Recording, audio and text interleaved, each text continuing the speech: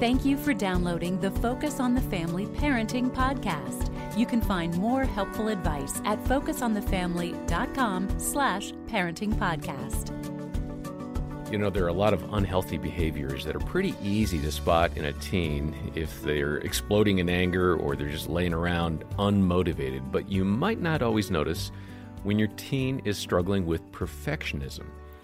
I'm thinking of a teenager who has straight A's. They're involved in every school and church activity. It looks like they're doing great from the outside, but inside, maybe a different story.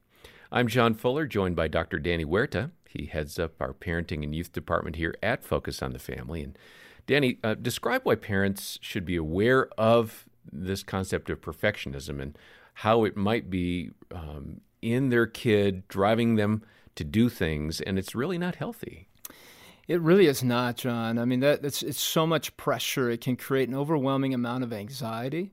And for some, it may create such stress that they develop a disorder from it. They can't function well. They're like trying what to kind be of people disorder pleasers. are you thinking? Well, anxiety. I mean, anxiety. I have to perform a certain way in order to have any worth or to find love. They want to manufacture love. Or, on the other hand, they may completely avoid things to avoid failure. There are many perfectionists that end up saying, well, if I can't do it perfectly, I just won't do it at all because I don't want to deal with failure. I don't want to do it. And those we don't see as much. Perfectionists many times get praised. I say, man, fantastic job. And 30% of the population struggles with perfectionism. And with gifted and talented kids, it's close to 80%. Wow. And in perfectionism, what ends up happening is you have such pressure that it becomes all-consuming, and you're trying to control everything. And at some point, there's a breakdown of that, especially when there's a failure. Yeah. Well, let's go ahead and hear more about this and other unhealthy behaviors in your kids. Jim Daly and I had a conversation with Michael Anderson and Dr. Timothy Johansson. Talk about the role that our faith should play within this kind of dynamic. How does our faith feed into this? Your teenager, if they have that commitment to Christ, they must be having an incredible struggle inside their hearts because they're behaving in ways that they know are not helpful and are not pleasing the Lord. They're wise enough to understand that, yet by training, they've defaulted to this kind of behavior where they may rage or they may speak disrespectfully, whatever it might be. How do you help connect those dots as a parent for that child? The first thing I would say is parents shouldn't panic in that situation. It's hard not to do It's that. hard not to, but we have certain behavioral expectations that are based on our faith and what we read in Scripture. And when that's not happening, I think one of our first impulses as parents is to panic. Our kid is not behaving in the way that God really intends them to behave, and now are they falling away from the faith? Are we go to these next levels of thinking and almost overthinking things. And each of our kids went through periods of time where their behavior was like, what has happened? Who are they? So you had the experience too. Absolutely. And I think my wife and I had to talk a lot about waiting, watching, observing, praying diligently for each of them in those stages where they weren't behaving the way that we expected them to behave. And to not just intervene and rush in and get mad. Just know that they're going through periods of time of development. The adolescent brain is unbelievable. Right. What happens between the ages of 12 and 25. It's incredible. And again, these are protection modalities that we're talking about. They're trying to protect something. They're insecure. They live in a comparative culture. They don't know what direction. They're afraid of growing up. All the responsibility. All of these things are daunting to most teenagers. And teenagers who say that they're not afraid of growing up may not be telling the complete truth. And we see the ones like rage and withdrawal as being a bigger concern, but perfectionism is a concern too. And you see a kid that's a valedictorian or something, and they can't live with making a mistake. And that should be just as big a concern to a parent as something else. Yeah, I can remember somebody gave some advice, if you have that straight A student, you might want to let them know if they should get a B, that's going to be okay. And I had that situation, and the biggest smile broke out on my one son's face. It was like, it's okay. it's important to let some of that pressure out. They naturally are high achievers, but you've got to allow them to know that failure within that right proper context is maybe a healthy thing. So they'll learn things through that failure, right? I was speaking at a group of parents one time, and a mom raised her hand, and I was talking about working on one or two things at a time. And she raised her hand and she said, I don't know what to work on with my daughter. And I said, tell me about her. And she said, well, she's an A student and she plays violin and she's the head of her youth group. And she stopped talking and she started to tear up. And she said, my daughter knows nothing about failure. And I didn't even have to answer her question. She answered it herself. Right. And that's a difficult thing if your child has never experienced failure and had to struggle through that. That's a good life lesson. Yeah, it is. And that's so important. And can I ask a follow-up on that, Michael? Because I'm curious, what did you tell her? I mean, she came to that point of saying, my child doesn't know how to fail, but did you encourage her to put her into a circumstance where she could, or what happens there? I didn't, because I saw the light bulb of comprehension go off in her brain. And so it wasn't a setting. But it's a very good question she could have asked. And I think it would have been a good conversation to say, you're doing wonderful in life, but the thing I'm concerned about is you can't make it through life without failure or resilience. And I don't think you've experienced that much. So do you go off and seek an opportunity then, or just have your eyes open for that? Well, I think to have your eyes open, but if you could collectively go and say, let's push you a little farther, I mean, a kid that doesn't fail in normal life might experience failure at MIT or Harvard or something like that. So you can push them harder and get them into a community drama or a higher level of sports and let them know that's why you're doing that, because they need to experience failure. This is an example that Mike talked about several years ago when we first started this whole manuscript, about a really high-performing, high-achieving kid who's got straight A's. And it's clearly that perfectionism is coming out with anxiety and issues like that. Michael tells a story about asking the parents to pay them $100 not to study for final exams. That's counterintuitive. That's counterintuitive.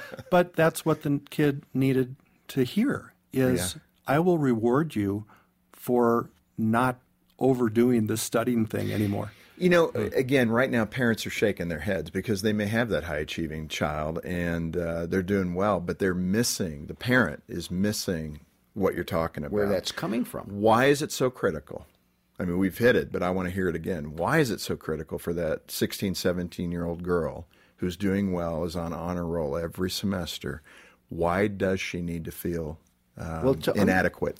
To understand that, in my mind, you have to understand that both the high school dropout and the valedictorian can be shame-based. And shame is really a silent killer in our culture. And what the antidote to shame is living in the middle. I tell people that come to me that want to work on shame that every day they need to tell themselves that they're not as good a person as they think they are on the days they think they're good, and they're not as bad a person as they think they are on the days they think they're bad. And when we live in the middle, we can grace ourselves, and we can realize that we're not going to go through a day or a week perfect, and we can forgive ourselves. And when we use perfectionism to self-protect, we get in what is called a positive shame cycle. And that's a person that doesn't feel shame because they're working so hard to not tell the truth about themselves to themselves. Some really good insights from Michael and Timothy. And Danny, two things. One, is there such a thing as healthy perfectionism, or maybe some healthy aspects to perfectionism? And then two, help us deal with kids who are just struggling because perfectionism is either shutting them down or it's driving them to exhaustion or anxiety, as you indicated earlier. I would really say that there's a maturing perfectionism, where there are perfectionists that begin to learn how to function with that and bring excellence. I would call it more excellence to their work. And they've learned to take failure as an opportunity to learn, an opportunity to grow. With perfectionists that are unhealthy, they see failure as an identity thing, that I have now failed, I can't be loved, there's something wrong with me, I can't believe I did that, I disappointed people. Maturing perfectionists know that, I'll fail sometimes. That makes me even stronger. And I want to bring excellence. I want to do this super well. And they strive for that, but they don't let it control their life and their functioning. Okay. So the root of this perfectionism could be mom and or dad. Sure. So how do we... Never, John. How do we foster and fuel an unhealthy perfectionism in our kids? What do we do that tends to exacerbate the situation?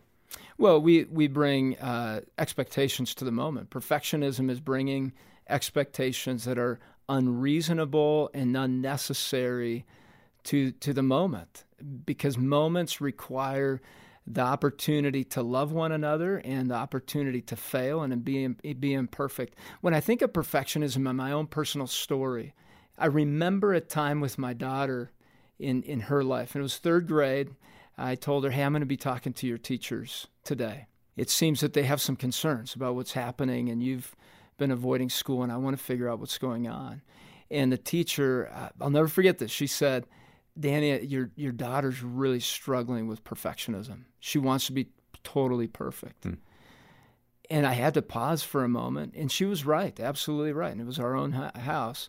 And we talked about what could be done in the classroom and in our home to help our daughter learn to just laugh and enjoy life and know that she did not need to perform a certain way to be loved. And what a transformation that was for our daughter. Now she still has that desire to have excellence, but she's learned to laugh. And so we had the teachers provide her the opportunity to connect with students in a different way. She told the joke of the day, and then other kids began to rotate in. Yeah. And it showed that you can laugh and be loved just by being you and laugh together and be relational rather than needing to be perfect. Now, I'm having a hard time picturing your home not having fun and laughter as part of the everyday rhythms, but how did you react to that teacher with her insight? I mean, I'm assuming that there might have been some guilt on your part, like, oops.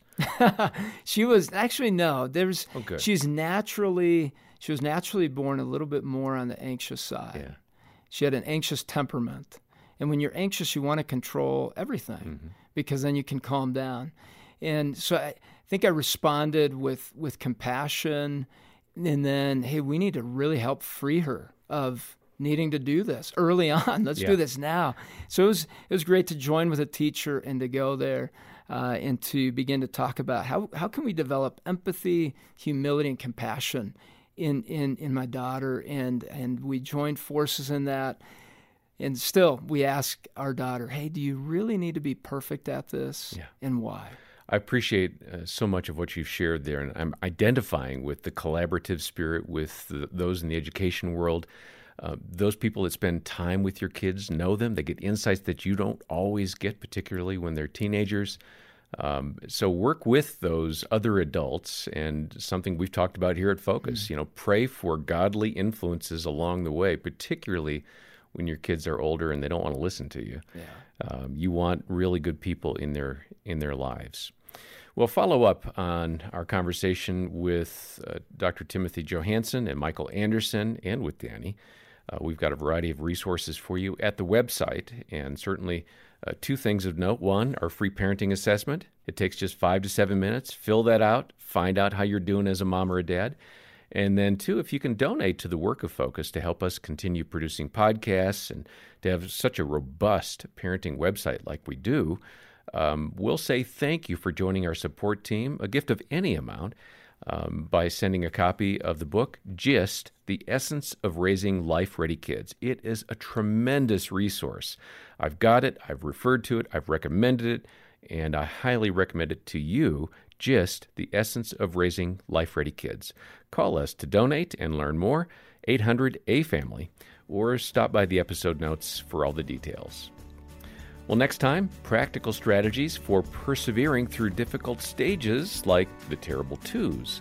I'm John Fuller, and on behalf of Dr. Danny Huerta and the entire team, thanks for listening to the Focus on the Family Parenting Podcast.